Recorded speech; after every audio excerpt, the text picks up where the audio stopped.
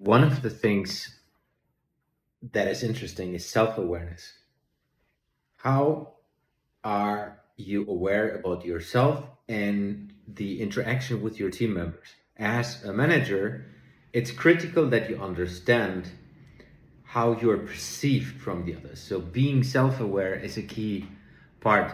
And one thing that helps me to do that is listening and asking for feedback. It's very difficult for a lot of managers to ask for feedback because some of us don't want to know the truth. But asking for feedback is an awesome way of getting step by step to who you can be and get to your potential. So ask for feedback.